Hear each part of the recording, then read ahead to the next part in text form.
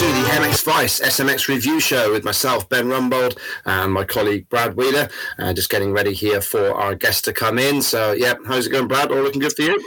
Yeah, all good. Yeah, it was off last week. Had a few issues sort of at home, but yeah, we're back, ready to talk some Supercross. So, yeah, ready to go. Nice one. Yeah, absolutely. We'll bring our special guest in in a few moments' time. But yeah, just got to give a quick shout out to our sponsors. Obviously, AS3 Performance, the home of aftermarket motocross and enduro parts, from hardware and protection parts, including skid plates and radiator braces, to performance cooling parts, including silicone radiator hoses and oversized impeller kits. AS3 also have a huge range of brake, clutch, and gear levers, all with different features and adjustability. Check them out online at www.as3performance.co.uk. We're also supported by Kawasaki Motors UK, who are pleased to announce the arrival of the new KLX 140R range. The easy-to-ride KLX 140R lineup offers a 144cc four-stroke engine, plush suspension, and push-button electric start, making for great trailblazers. The KLX 140R machines come in 3 different sizes, ranging from juniors, first tentative steps, to pushing the door wide open on adult riding. The highly regarded KLX 140R range is ready and willing to add fun and enjoyment in 2023. Contact your local off-road dealership for more information. Okay, and also, of course, we're fueled by Gulf Race Fuels across sports cars, single-seaters, motorcycle racing, and further afield. The Golf brand is associated with winning whatever the discipline. So thanks to them for supporting us, as well as, of course, evenstrokes.com. We just need the code there, Brad. Yeah, discount code Brad Wheeler 10.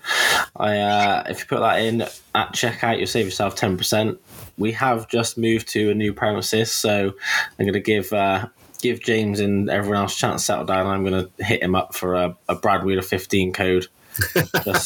just for the podcast listeners. So yeah, hopefully in a few weeks, maybe we'll roll that one out for the start of the Nationals. That'd be a nice incentive. Yeah, leave it with me.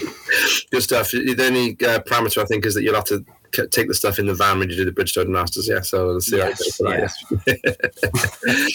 Good stuff. Okay, so it's time to bring in our guest then. Just a bit different this week, bringing him in. So yeah, please welcome, New Zealand born, but now based in America, doing the Supercross and Nationals this season, Mr. Josiah Natzke. How you doing, Josiah? Good. How's it going? Yeah, good. Yeah, thanks for joining us on board with this one. So yeah, it must be obviously a bit busy. You got 3 continents, I guess, talking to you now, with the American side as well as the New Zealanders, and now ourselves over here in the UK. But how's it all going over there for you? And first proper year in the AMA, isn't it, for you this year? Is that right? Yep. Yeah. So no, it's going good. Yeah, here in America, South Carolina, live south of the border. It's a pretty cool place. Like, we've got Supercross tracks, moto tracks. Everything's kind of at my fingertips here, which is cool. But yeah, been first year Supercross this year. I've done about 6 races now, and haven't made every main. It's been gnarly. Supercross is no joke, man. Like, I underestimated it, but it's been a cool year. It's been a challenge, but I've got a few more races to kind of finish it off, probably a bit better. So look forward to that.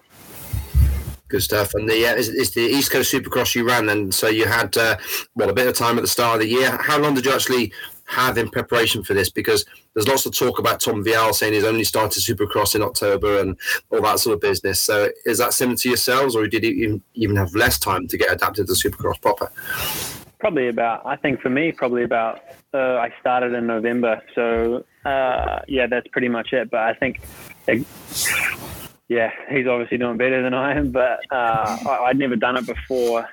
I'd never ridden it. I'd ridden, like just some small little Supercross tracks, but nothing like this stuff here. And it's a different beast to get used to. So I had probably about November, whatever, like maybe I've done 6 months of it with the races. So yeah, would like to be doing better, but it's just Supercross is brutal. It's like it's one thing to look at it and go, oh, those whips look easy when you watch like Tomac or someone hit them, but then when you're the guy that's got to, like, you don't know if you're going to make it to the end of those things. Like, it's confidence, man. And if you don't have confidence, it's so hard to ride. So I'm just trying to build confidence, and that takes time. And for me, anyway, it takes time. So. Yeah, fair enough. Do you think you'd be able to cope with that, Brad? Do you think you'd be able to cope with that change? No, I don't think so.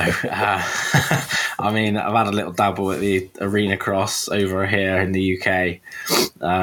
That's plenty. That's plenty enough for me. I don't hit in the whoops third, fourth gear, and just praying to God you make it out the other side is not for me. But huge respect to like the boys, like obviously Tomac and Roxon, that just make it look like a piece of cake. But even yourself, Josiah, like not that you make it look hard work, but just props, fucking just getting out there and just still like hitting the whoops like better than 95% of the world are going to do it. Yeah, it's brutal, man. Like when they're smooth, I find them sweet. Like I can hit a set of whoops, when they're nice and round, they're prepped and that. But that's only for probably the first session. After that, they're fucking munted, man. Like the whoops, they've either got a rut through them, they're cupped. It's like just like hitting braking bumps, and you're just trying to. That's it. Like I suppose obviously when they're all prepped and nice, you kind of feel like what the bike's going to do before you go into them. It's going to like do the same on pretty much every whoop, providing you keep like your body like in like a central position and the power relatively the same. But yeah, when they're cupped out, rutted up, like it could go pear-shaped fairly quickly. Yeah, you're literally hitting them, and then you're dancing that way, and then you got to catch it, and then dance back the other way, and then but that's the thing that I'm actually learning is that's normal. And if I actually want to go fast, I have to be comfortable like with the bike doing that and being able to control that, like riding a bull, you're just holding on to that thing as long as you can, and if you can get through the other side, well, you're gonna have to come back around the next lap and have I can imagine. Is it kind of similar to, obviously you've raced like the GP series and things like that, like the Europeans and everything? Is it kind of similar to when you ride like a real gnarly sand track with long ruts, you kind of just have to let the bike kind of go underneath you and not to worry too much about whether the back end's behind you or if it's over there? I think it's I guess similar in a way, but the way that it's not similar is that you're in the air, like you're not on the ground. So if you're on the ground, you can catch it on the ground, but you're just hitting something and then you're bouncing. You just that's all you're doing is bouncing. And if you bounce and you're in the air and you're going, like it's going to hit something else. And it's brutal, but it's just something that if you want to be good at it, you just got to basically nut up. Like that's the thing is I'm saying, just be confident to hit them and just don't be a pussy. Like just go for it. That's the part that I'm struggling with, but it'll come. It's coming. Are the things like the bigger rhythms, is that something that you're fairly comfortable with? Like hitting obviously like when they do like a triple out of a corner and they go like triple and then step over a table or something. Is that sort of don't really bother you too much? Nah, not too much. That was probably the thing that I was most worried about was rhythms. But everything's the same. Like every track you go to, all the jumps are built to spec. So honestly, if you did, let's say you did, I don't know, 10 tracks, like on average, and then you ended, if you can do 10 tracks and hit all the jumps, you're going to be able to hit. You've probably hit everything that they can put together because you got 3 foot singles, 5 foot singles, the tables, like they're all kind of the same. So if you can hit one of them, you go to the next track and you just hit it exactly the same. It's like freestyle guys, they hit like a 75 foot ramp and they just do it blind. But I don't mind the rhythms too much. They're kind of the same. So fair enough. Yeah. So did you, you obviously came across to Europe quite young there, sort of like, 15, 16 years old and straight into like the sort of KTM environment and practicing at the likes of Lommel. So would you say that picking up Supercross is as tough as it was for you learning the sand tracks? Because there's that, we saw a couple of videos there where you're saying, you got lapped first time out around Lommel when you sort of just done pretty well the week before. So is it sort of that, or are you finding it easier to pick Supercross up? And is it easier because you're older or more difficult because you're older? There's so many different things. I think, 100%. Like learning Supercross is like learning sand. Exact same concept, but the thing probably that's different for me now is that I don't have like time to learn as such. Like when I'm young, you know, I was like 15, 16, you can like not mess around, but they'll give you a bit more time to get ready. But for me, there's maybe more so from myself, but there's pressure to learn it quickly. So then that makes it a little bit more stressful, but it is the same. It's like learning a whole new discipline. Like for me personally, it would be as if my experience from it now would be as if I went and tried to ride enduro and then tried to just go race like the world enduro and then jump into it. Like it's probably going to suck, but if you wanted to figure it out, you could, but same thing. Yeah, I feel like at the moment I'm right on the bubble of figuring it out. I've showed like some good stuff. Yeah. But it takes the whole package to actually put it together. Like main event, LCQ, hopefully not the LCQ, but even then, like whoops, corners, jumps, fucking dragons backs, like those things are gnarly as well. So there's so many things that are just you got to put it all together to actually make it happen. Really. Fair play. And then because you got a 15th in Daytona, so that's the best result so far this year, I believe. And I mean, they say that's more like an outdoor. Is that the case anymore? Because I think it's more manufactured these days than it was like in the past. So, yeah, did you find it better for you because it was more like an outdoor, or did it not really make much difference? The whoops were pretty easy to get through. Like, if I'm honest, the whoops are easy to get through there, so I didn't have to deal with that as much. Okay. But yeah, it's definitely like an outdoor. Actually, the only real part that's it's like an outdoor is that it's not in the stadium. That's, I think, the dirt doesn't get crazy rough compared to some of the indoor. Like some of the normal races, like Indianapolis, the real ruddy one, that one was messed up, but that wasn't any rougher. So I think racing in the stadium is one of the things that's quite underrated. Being inside, you're like in a hall kind of thing. You're in a stadium, obviously, but it's so much more. The noises are more echoed. Like if you've got someone behind you, you can hear it way louder than normal. And but the outdoor aspect of Daytona is just outdoors. That's the literal thing about it. But the dirt's no different, really. Okay. Yeah. Cool. What's the lighting like at Daytona? Obviously, it's kind of just lit from the actual speedway. Obviously, the lights are kind of designed to aim at tarmac, like basically a circle. Is it a problem on Daytona, like shadows or anything, or is it pretty well lit? I think it's pretty well lit. I mean, I heard Hunter saying something on an interview like that it was a bit questionable, but for me personally, I didn't notice too much, but I don't know what it should look like, so I'm just running it really. It was kind of dark, but not. You could still see, but maybe just not like what an indoor race. Like they've got these massive like lights coming down from like every angle, so it's pretty much daytime. But yeah, Daytona was probably one of the darker ones. Yeah.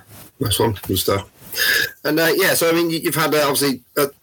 I heard back some of the things that you said in a podcast last year with another site there, and that you literally were at the point of walking away from the sport. You'd got an apprentice and done a day job sort of thing, and then suddenly sort of had the opportunity to.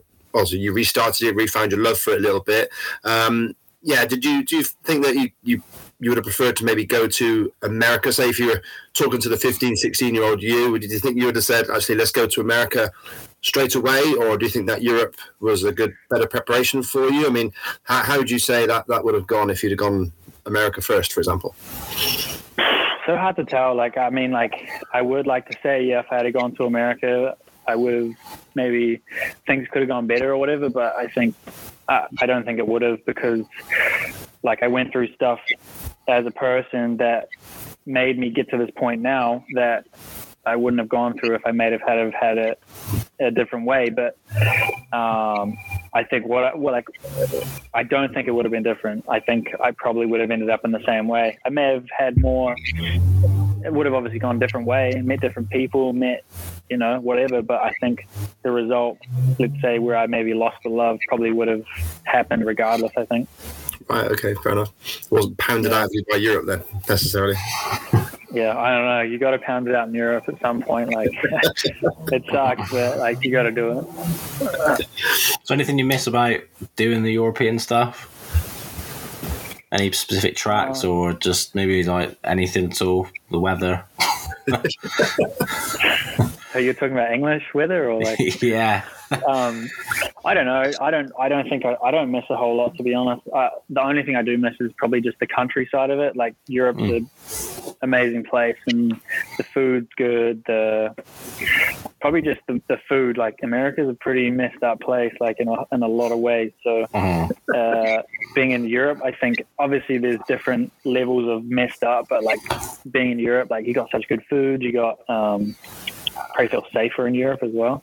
And but yeah, I love it here, which is why I came here. Like America is the place to, like, so much opportunity here. There's more money to be made here. The tracks are better.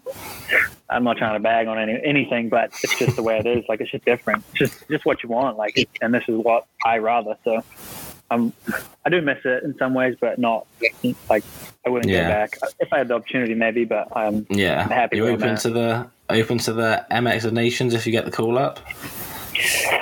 Maybe this year. I'm not sure. I would love to do Nations, but I'm getting to the point where there's other aspects than just going and racing the Nations. A lot of things that I have to take into account. So this year, if I did have the opportunity, I don't know if I would. Okay. Yeah. I mean, you got good memories from France because I mean I know that it's not the Nations track, but Villars-Sous-Écarté, you had your double win there in EMX those years ago, and they're actually revisiting that track this year in the MXGP. So looking forward to that one. But Ernée, I mean, did you go there at all? That one, that's the Boston circuit. Yeah, I did an EMX there. I think in 2018 or something like that. Pretty cool track, sick. Like the hill. I think that's the one. Where was it? Like years ago, Townley and Ricky were racing, and it's basically on the side of the hill. Yeah, 05. Yeah, they've had Nations there a couple times, haven't they? In the last sort of 20 years, it's always provided. Yeah, they raced there again, maybe 2016 or 15 or something. Yeah, it was actually the first motocross that I took my other half to, so it was a nice introduction. So it's always good racing. Chainsaws going on there in the place. Friends do it different, They go. Yeah, and it's such a packed in area where everyone watches. Like, so the crowd's just like mega loud. Yeah, I remember. Cody Cougar was telling me, because he raced it that year, I think in 2015, and he was saying he couldn't sleep on the Saturday night because the pits or the B lot, whatever, was just going crazy. Yeah. So everyone's drunk, everyone's got chainsaws and horns, and there was caravans on fire, all sorts. Yeah, it's Nations, man. It does go. Yeah, they do it different. What is your plan sort of after the Supercross? I'm going to Canada, so I'm going to go race the Triple Crown Series up there. Okay. Is that on a 250 still, or? Yep. Yeah, 250. I'm going to go up there. I would like to, I think Ironman, I could still race Ironman, which is the last outdoor, so I'd like to go up to Canada and try and win that up there, and then try and get to an outdoor to try and stay current, like keep racing and all that. Nice one. How does the Canadian series compare to like Europe and even to the Supercross? To Supercross, it's a whole different thing. I would probably compare it to like the British or something, just a national championship. It's its own thing, you know. Like they have their own media guys, they have their own they got obviously their own tracks. Like it's its own thing. It's prestigious in its own way. So it's a cool championship. It's pretty relaxed, pretty laid back. Like everyone's pretty chill about everything. Like everyone's just take their time and stuff. But it's pretty fun. It is a good time. It's like a little because they go from West Coast to East Coast. So they start on the West and then they race every weekend. So basically they go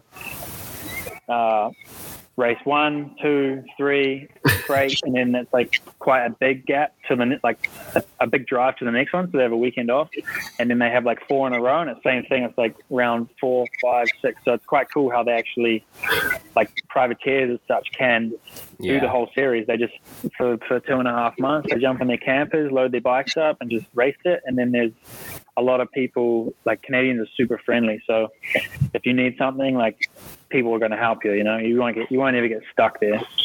Oh, that's good. Is that it? Is that it then in Canada? Just 2.5 months, just in, out, done. Is there anything else going on in Canada for the other 9 months? Yeah, well, I think part of it, like Canada is in the winter, you can't ride. Like it's literally snowing and frozen. It's not like England where it's just cold and miserable. It's like you can skip to like Wales and actually ride, but these guys in Canada they can't ride for like 4 months of the year. They actually can't ride. But then after the Canadian Championship, they have the like arena cross, supercross thing. But even that only goes for another maybe month. So there's probably 4 or 5 months of actual racing going on in Canada. Wow. Fair play. So you say it compares then? I mean, let's look back at some of your British Championship results. You were the 2017 MX2 British Championship, which was pretty decent, and race wins at the legendary Hawkstone and, of course, Blacksall as well. So, I mean, are there tracks like that over there, and do you have good memories of the UK racing? Yeah, I do have good memories of the UK. That was pretty fun. Like, met some cool people there, and I was young at the time. Like, I was 18, so I was just, like, I was the man back then, man. I was just winning a couple races every now and then and like cashing, making a little bit of money and just enjoying it. So that was pretty cool. But yeah, the tracks are pretty sick there. I did enjoy some of the tracks. I do miss it a little bit, but I think comparing it to Canada, where they have one track that's super sandy, it's like a Lommel deep, called Gopher Dunes. That track's it's like a Lommel, like it's got that kind of rough. Yeah, okay, like proper deep that stuff. Yeah, it didn't get the ruts like they get at Lommel. Like, you know how like the wall jumps we have just ruts the whole way across. It didn't get that, but it got like just like big wallows and stuff. And it's super like beach soft too. Thing, is it? Yeah, so if you lose your speed on it, you like it's like riding a sand track. If you lose your speed, you're not going to go fast. So no. They have their own. They have their tracks get rough. They get real rough. So but so do British tracks. So it's just different. It's just different tracks. Speaking of sand, what's your opinion on the sand in the Supercross? It's sick. It's crazy. Like, but they're not fans. I feel like fans. They're fans of people, not fans of. Obviously fans of the sport, but the people that are there are mostly a fan of a rider. Like you got your Deegan fans and your Tomac fans and whatever. But in Europe, I feel like they were just fans of everything. More so, just a different. The Americans are a lot more personable than, let's just say, like an individual French rider or Dutch rider or whatever it might be. There's a lot more personality there to like connect to. So. But the fans are cool. I haven't got too many right now. They're the autograph line's looking a little thin, but I think Brad meant, are you a fan of like the sand sections that they put in? Like, the sand pits. Yeah. Are you okay with those? What's your thoughts on those in the middle of a Supercross test? I'm sweet with them. I honestly don't care. It's just like what it is. Everyone likes to complain about something, but I don't really care. It's the sand that they put in is like Aston, like how they do the Aston track. Yeah. With their artificial sand they bring in, it's the same stuff pretty much. It's the same, feels the same when you ride it. Fair enough. Good stuff. Yeah. Nice one. So, how did this deal come about? Then you got the Partzilla, is it Kawasaki team? Yeah. Yep. How did it come about? How did all that come about? Just because off the back of your Canadian results? No. So I when I went to America. I went to America about this time last year, just on my own dime, and then I raced the first 4 outdoors, and I got some decent results, and then. Basically, I was at the point where I was either needed an opportunity to come up or I was going to go home because, like, you can't doing it privateer. Like, you're not making enough money to actually make money. You're spending so much. So, but I'd got in contact with the team owner and I said, like, if something comes up or I'd be keen to come up, I just kind of talked to him a little bit. And then, after High Point, which was the last national I did, 2 weeks after that was round 1 of the Canadian series. And after High Point, I was either was at that point where, what do I do next? And I called him and I said, look, I'll come up. Like, I had a vehicle, I'll just drive up. And if he was keen as well, I was like, I'll come race. And then he's like, we made it work, and I went up, and then I basically won the first 2 races for him, and then that kind of set that off. And then I basically signed a deal with them to race the next year, which is this year. So that's kind of how that came up. Nice one. It's the same team for both the Supercross and for the Canadians, yeah? Yeah, so it's a Canadian-owned team. The team owner is Canadian. He's from Quebec, and but his main thing is Supercross. Like, that's what Partzilla is, an American company. All the sponsors give like product and funding, and mainly for Supercross. And then Canada's like it's almost like a little fun holiday for most of the guys that do it. It's just an add-on, pretty much. It's like I say, it was only 2.5 months. So sure, yeah, yeah. That's a great way of doing it. Just going from one side of that massive country right across to the other, so you can almost like draw. Apart from going up and down a bit, I guess it's like a straight line. So that's pretty impressive. Back and forth across the USA, like you do in the nationals, especially. Yeah, I think it's a lot more catered to like the privateers in Canada, but America's just like, it's a professional. It's like a little circus that goes around, and if you want to be part of that circus, you're going to it, so you're not worried about the travel and this and that. People complain about it all the time, but it's, if you want to, you gotta pay to play. That's it. Good stuff. So I'm just trying to, for some reason it's not loading the schedule. We got it Glendale up next, which is a Triple Crown. What do you like the Triple? Obviously, you're not racing Glendale, but you've done a Triple Crown. Do you like the Triple Crown format? It's cool. I did a Triple Crown at Arlington, but I didn't qualify at that one, so I don't like it. But it's just different. Like, your qualifying matters a lot. So if you have a bad qualifying, you only have an LCQ to get through to the night show. But in a normal one, you have qualifying doesn't matter too much, and then you have a heat race and an LCQ. So if you're better at racing, a Triple Crown isn't as good to get into it. But like, you're talking to me, who's someone who I'm on that bubble of trying to get in. But I think in terms of racing it, Triple Crown is just, I actually haven't experienced it yet. So, but it's just different, man. Like, it depends what you like. If you're good at qualifying, it doesn't matter. You're probably going to qualify good and go straight through. There's a lot of guys that didn't make like a main event, but then because they're so good at qualifying for that one, they just go straight through. Yeah. Okay. Qualify. So you've got 4 rounds left. Two of them are the East-West showdown, which obviously makes it harder to qualify again because you've got obviously all the West Coast guys. Is your mindset different? Obviously, you haven't raced one yet, but will your mindset or the game plan be different heading into the East-West showdown races compared to just a normal, sort of normal qualifying heat race type night? Well, no, not really, because it'll be pretty normal. It's just like, it's the same format. There's just more riders, better riders. Like, a heat race will be like a main event. Yeah. For us, because it's all just all our guys, and then an LCQ will just be more packed. But I feel like the speeds are always relative. Like, a heat race speed is kind of like from 1 to 20. It's kind of the same wherever you go. Same with an LCQ. I know I haven't done it yet, but they're kind of the same. Like, the guys that are in each position are kind of on each coast are similar. There's just more of them. So if you can, like an LCQ, if you can whole shot it, like let's say I could whole shot it a East-West shootout, I like to think that I could probably, it would be the same speed as a, maybe not. I don't know. I'm probably just talking shit right now, but yeah, I don't know. It's hard to tell. Everyone's the positions are kind of similar, but it will be tough 100%. But mindset will just be the same. Yeah, good stuff. We'll talk about like Glendale coming up. We'll just have a quick talk about the actual series itself. There, across the 450 class, we're going to have 2 red plates going on there. 248 points each for both Tomac and Webb, and then Sexton a bit further back.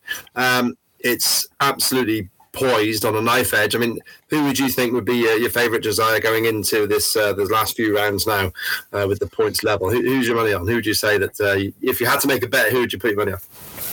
I'd probably put my bet on Tomac, but like both of them are just dogs in their own way. You got two dogs going at it. Like, could go either way. It just depends.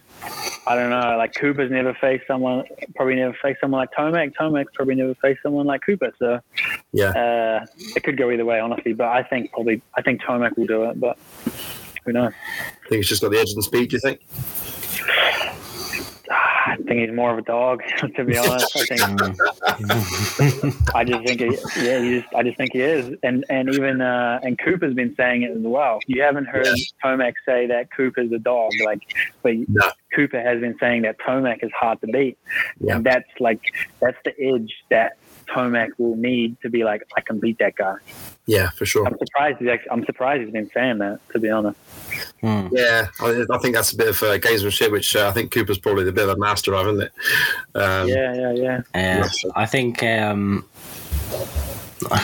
obviously Atlanta is like another one of those sort of speedway tracks, a little bit higher speed, like kind of sort of similar to Daytona. Like, obviously not in the ground aspect, but the way the track sort of is laid out, I think that kind of obviously, I'd say it lends itself to Tomac, but then like Webb was right on his ass for 20 minutes at Daytona, so I suppose that could go either way. Obviously Denver, Tomac sort of home state, got the altitude, same again in Salt Lake, but I don't think it matters either way, to be honest. I think if I was going to pick, I'd go give it to Webb.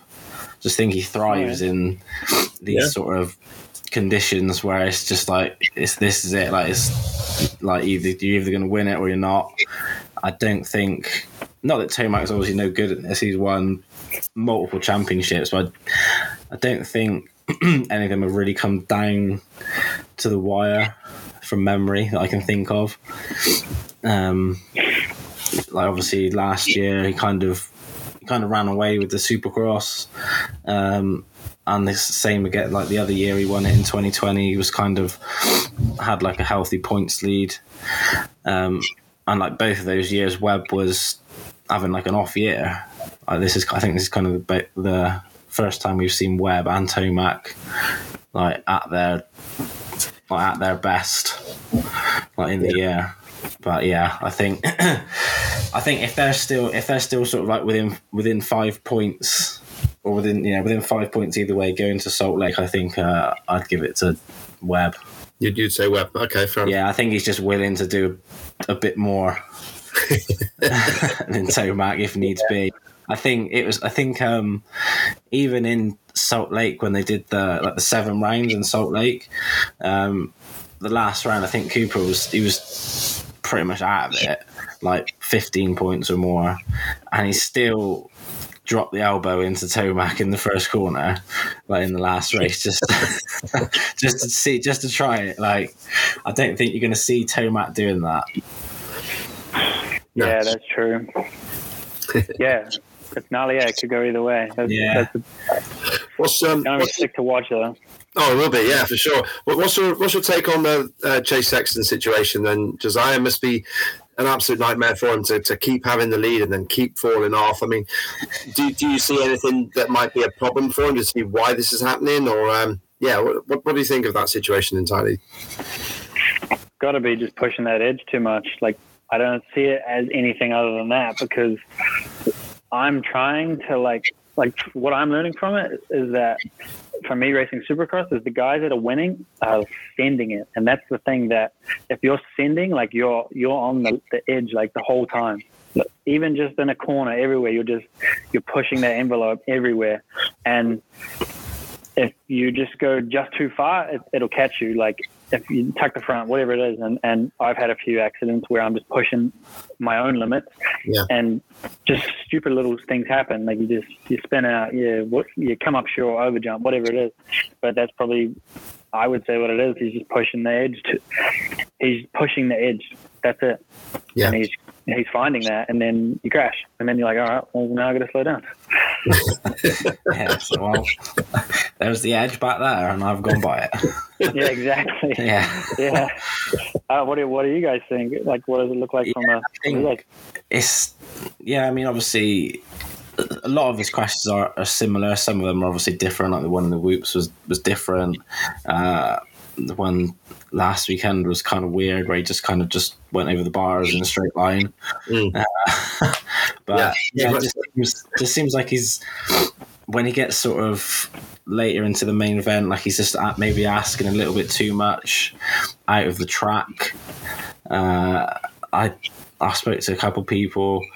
Actually, my old man thinks that it's like the Honda is not a very forgiving machine to ride. Yeah. Funny enough, that's exactly what my dad said as well. It's very rigid. It's like fast as shit, but you've got to be at 100%.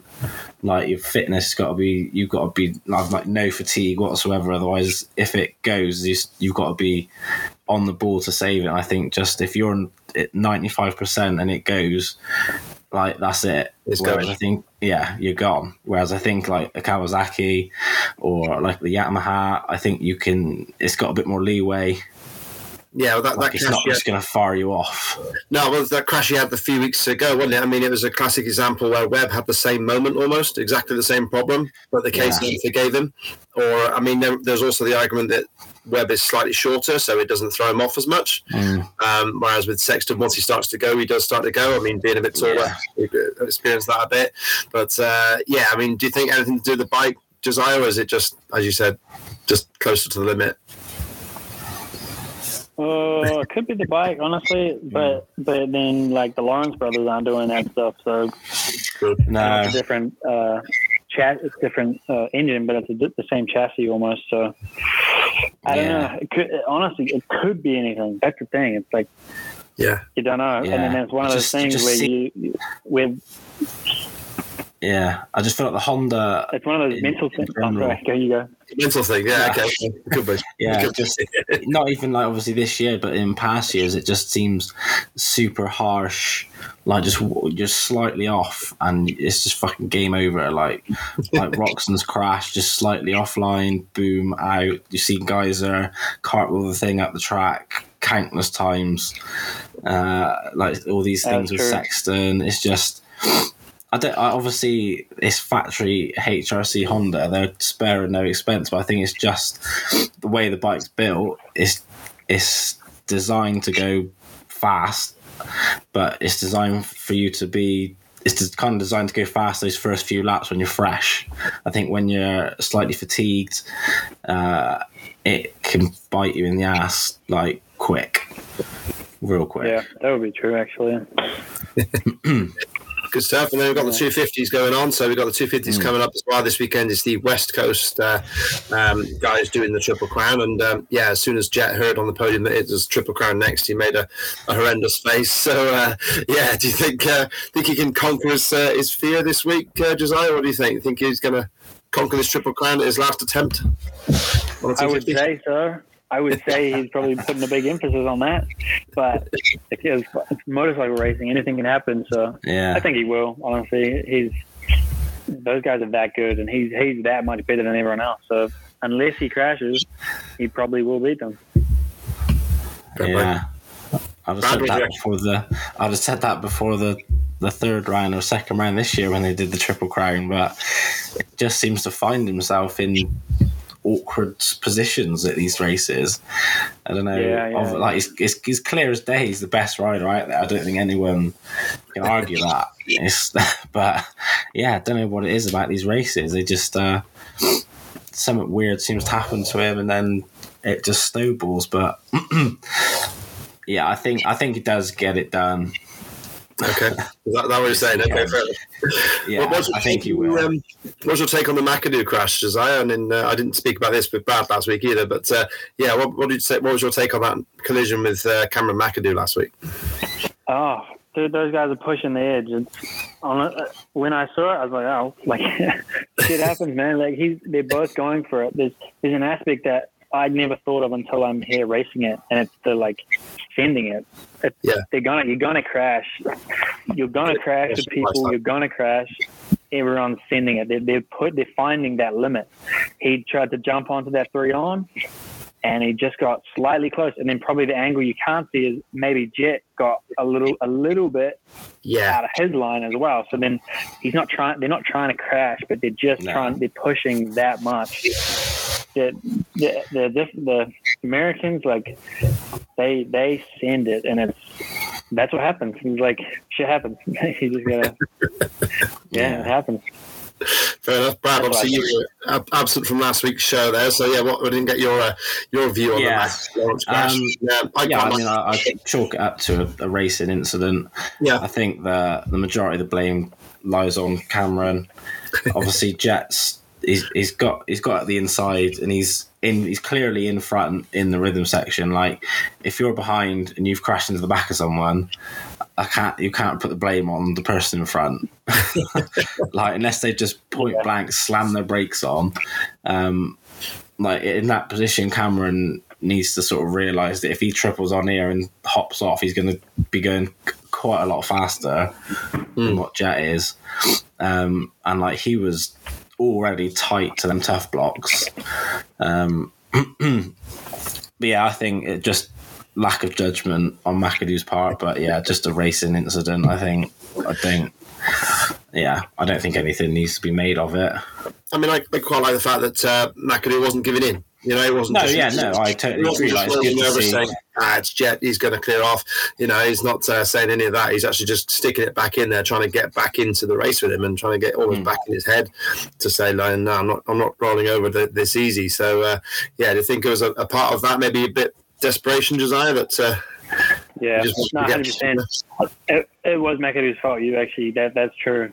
Like what you're saying about if you're behind, like if you're in front, it can't be your fault. That's so true. But he just pushed the envelope too much, and it bit them both. Like, you got to deal with whatever comes with that. But like racing, McAdoo. You've got like McAdoo wasn't giving in, wanted to spot back, and like Cameron's he's going to give you 100% every time he's out there. But I think the red mist came down, and it just kind of just was a big blur, and then he was led next to Jet. But I don't expect anything to kind of carry over from it into this weekend. Yeah, that's it. Another race, isn't it? For sure. Just looking forward through to the rest of the year. Obviously, you've got the rest of the Supercrosses there, Josiah. I mean, obviously, your aim is to get into the mains for starters, and then are you thinking you might be able to get creeping into that top 10? Is that an ambition for yourself this year? A target even? Yep. Yeah, it's been the goal the whole year. I just want to keep progressing. I just want to keep getting better, and I think top 10 would be the goal. Like, I got 15th at Daytona. I got a few gifts with that one though. A lot of guys went down, so but you got to take it. But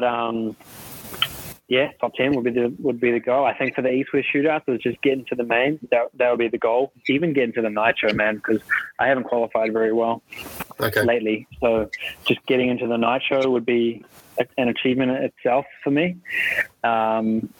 But then just being in the main.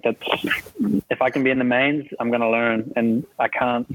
One thing that I'm learning is, like, if you're not in that race, you're not learning. So I'm learning how to do heat races, and I'm figuring that out. And then I've done some LCQs, and I'm figuring that out. But I haven't done many mains. So I just want to get into the mains so I can just feel what it feels like to be going that pace and get in them things. And beyond that, is this deal that you have, is this for next year as well, or are you planning to stay 250, or is there 450 on the horizon even? No, I think so. I have a 2-year deal with this team, so I have next year as well. Cool. Which is good for me. It gives me the opportunity to learn this year and to do what I'm doing now. Like, there's not too much of a rush to be getting good results, but next year there'll be a bit more expectation too. Next year I'll be just same one on 250. After the Supercross, I don't know what I'll do, but Supercross next year on a 250. Cool, awesome. With this team. Good stuff. Excellent. Nice one. Sweet. Brad, any more questions for yourself? No, I don't think so. I just I think. I mean, I'm personally, like, not surprised at how well you've done, but like definitely, like, sort of like, I don't know what the word is really, but yeah, just I think you've opened a lot of eyes over like stateside for sure. But what were you were leading the LCQ at what round was Detroit. it? It was Houston. Was it Houston? Detroit. Oh, the first one. Yeah. Oh, Yeah. You were leading the LCQ, and then you kind of pulled off to the side of the track. I can't remember if anything ever came of it, or if it's a touchy subject, or. No. I'm pretty open about it. Like, just had a bit of shit going on before the race. Like leading up to it, I got real sick. I had a bunch of stuff going on, and basically, I checked out first lap because I can ride fast, but I was so sick, like I couldn't breathe after a lap. All day I just couldn't breathe, and then I don't know. I only have excuses for it. Nothing wrong with the bike, just myself, man. I was nervous. I wasn't sure if it was a mechanical issue. Crazy nervous. Yeah. Everything. It was just so much things happened, and it all just came out there. And I just had to really. I can imagine, like face a lot of my demons. First Supercross, you're in the LCQ, like nerves to go, and then all of a sudden you're out front, like fuck. Yeah. Dude, for real. Is the crowd a factor on track design? Because I mean, you don't get that sort of crowd around an MXGP or certainly EMX like you were riding or anything like that. I mean, was the crowd a factor in that sort of situation?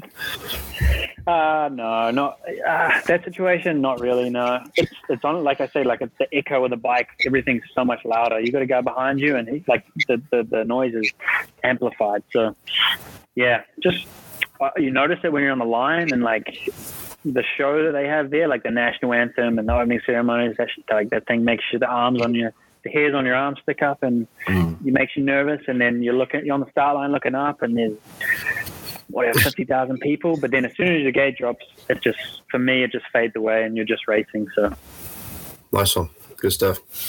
Well, one thing I wanted to ask, and we've got a few interviews coming up now. We've got things lined up, so we're starting to think on how we could improve the show a little bit. And one thing that's sort of come up is to maybe end the show here as we're approaching the 50-minute sort of mark. Is just to sort of end on a bit of positivity. What would you say so far is your absolute motocross highlight? What would you say is like the big time when you said motocross is amazing, you forget all the shit, you just you're just absolutely awesome? What would you say was that for you? What would you say was your very best moment in motocross? Probably what I achieved in America at the first few nationals. What I put together and how low, like the point that I was at, like say I got an apprenticeship and started working for someone, and then it changed into go to America, buy a ticket, get some bikes, like find somewhere to live, all that stuff. And then I got 2/11ths. Like those were my best results, and did that off my own skin, and like had so many people help me out to get to that point. But that whole journey of like what it took to get to that point, and how uncomfortable it was, and just taking that leap of faith, and then seeing it kind of pay off. It's the first time I've had that in my life where I've taken a risk, and then it's like, people go through that in anything like business and relationships and whatever. And for me, that was the first time that I experienced what I can achieve if I really go and do it. And to see that, it just gave me another sniff of like, fuck, like I achieved that. What's next? Like, what else can I do? So just that whole process is probably the highlight of of my racing. Awesome. So that would register more than even the going across and winning the EMX or getting up in the Monster Grand Prix. That rate's higher than that. Yeah, I think on a personal level it does. Results are awesome, but they don't really meet. Like now I'm a bit older, and life has a lot more meaning to me than just racing dirt bikes. And I hadn't really had a low when I've achieved that result, so it was just almost easy. It didn't mean much. So it meant a lot, but I didn't have to struggle that hard to get it. But I had to struggle to get what I got to get to America. So the struggles make things so much sweeter, Good stuff. Nice one. Okay, so just to finish off the show then, before we go to the sponsors, just a little prediction time. Brad, what would you say would be your podium for the 450 this weekend? 450, I think Tomac, he seems to be like the champion of these triple crowns. I think he's won the most out of like anyone else by a considerable margin. I think Tomac, then Webb, and then I'm going to say Barsha. I think Barsha's going to get back on the box again. He's riding well at the moment. Okay, cool. Yourself, Josiah, would you put a bet on a 450 podium? Who would you say would your top three be this weekend? I think Barsha could win it. I'm just going to throw it out there. He's been at it. And then probably I think Tomac in third, and then second will be, I don't know, Anderson. Barsha, Anderson, Tomac. Okay, cool, good call. Tomac, last Triple Crown, Tomac had his crash, so... yeah, true. That is true. Yeah, absolutely. Yeah, no worries. You're right there, Ben. Yeah. What, Ben? Well, then what's your top three? I've never been a Webb fan. I've never quite liked the sort of smugness a little bit. I guess I'm just a bit of a European, and I want to see Kenny do well, and Webb just destroyed him one year, and that year I just hated Gibber Webb. Got to put it out there. That's where I was. But I actually really like him this year. I think he's hilarious. That bit where he said on the podium last week, where you just got to trust the process. I thought that was awesome. And playing games like wagging a finger at Chase and reminding Eli that he's the man. I've just got to beat him. That's it. He's actually adding a lot more colour for it this year than I find myself. I agree. I think some strings in the rather than looking at them. I kind of the year when he won his first title, and he was just just mugging Roxon off on the last laps. You're just like, oh, fuck this guy, such a dick. You just want Kenny to win one. But I'm totally gone full 180 and just it's weird. I mean, it's so good to have someone like that in the sport that just gets in their head. He doesn't do anything dirty or anything, but just the things he says, the way he does things. I think it's weird. I mean, I do. I mean, as much as I like Eli, and I had the honour of meeting him and shaking his hand at Cardiff last year, which was great, and he just seemed to be so awesome on the bike. I mean, the things he did at Cardiff, up close, he just hit a rhythm section, and I'm surprised the Yamaha didn't go through the jump itself. He just hit it so hard, and I was like, wow, okay, that's what it's all about. And having said that, I don't know if he's going to do the Triple Crown, so I think we'll say no. Okay, I'm going to go Webb. Stuff it. Yeah, I'd say Webb to win, and I think Roxon might put some surprises in. Those Triple Crowns are the fast. If he gets a good start and holds on the shorter races, I think Kenny will be second overall, and I'd say Anderson third. Yeah. Okay. And now none of us have mentioned Sexton, so he's going to win the lot. Damn, I forgot about him. Actually, I was thinking who's going to win, and then I knew someone was missing. That's Sexton. All right. That's what happens when you keep flashing.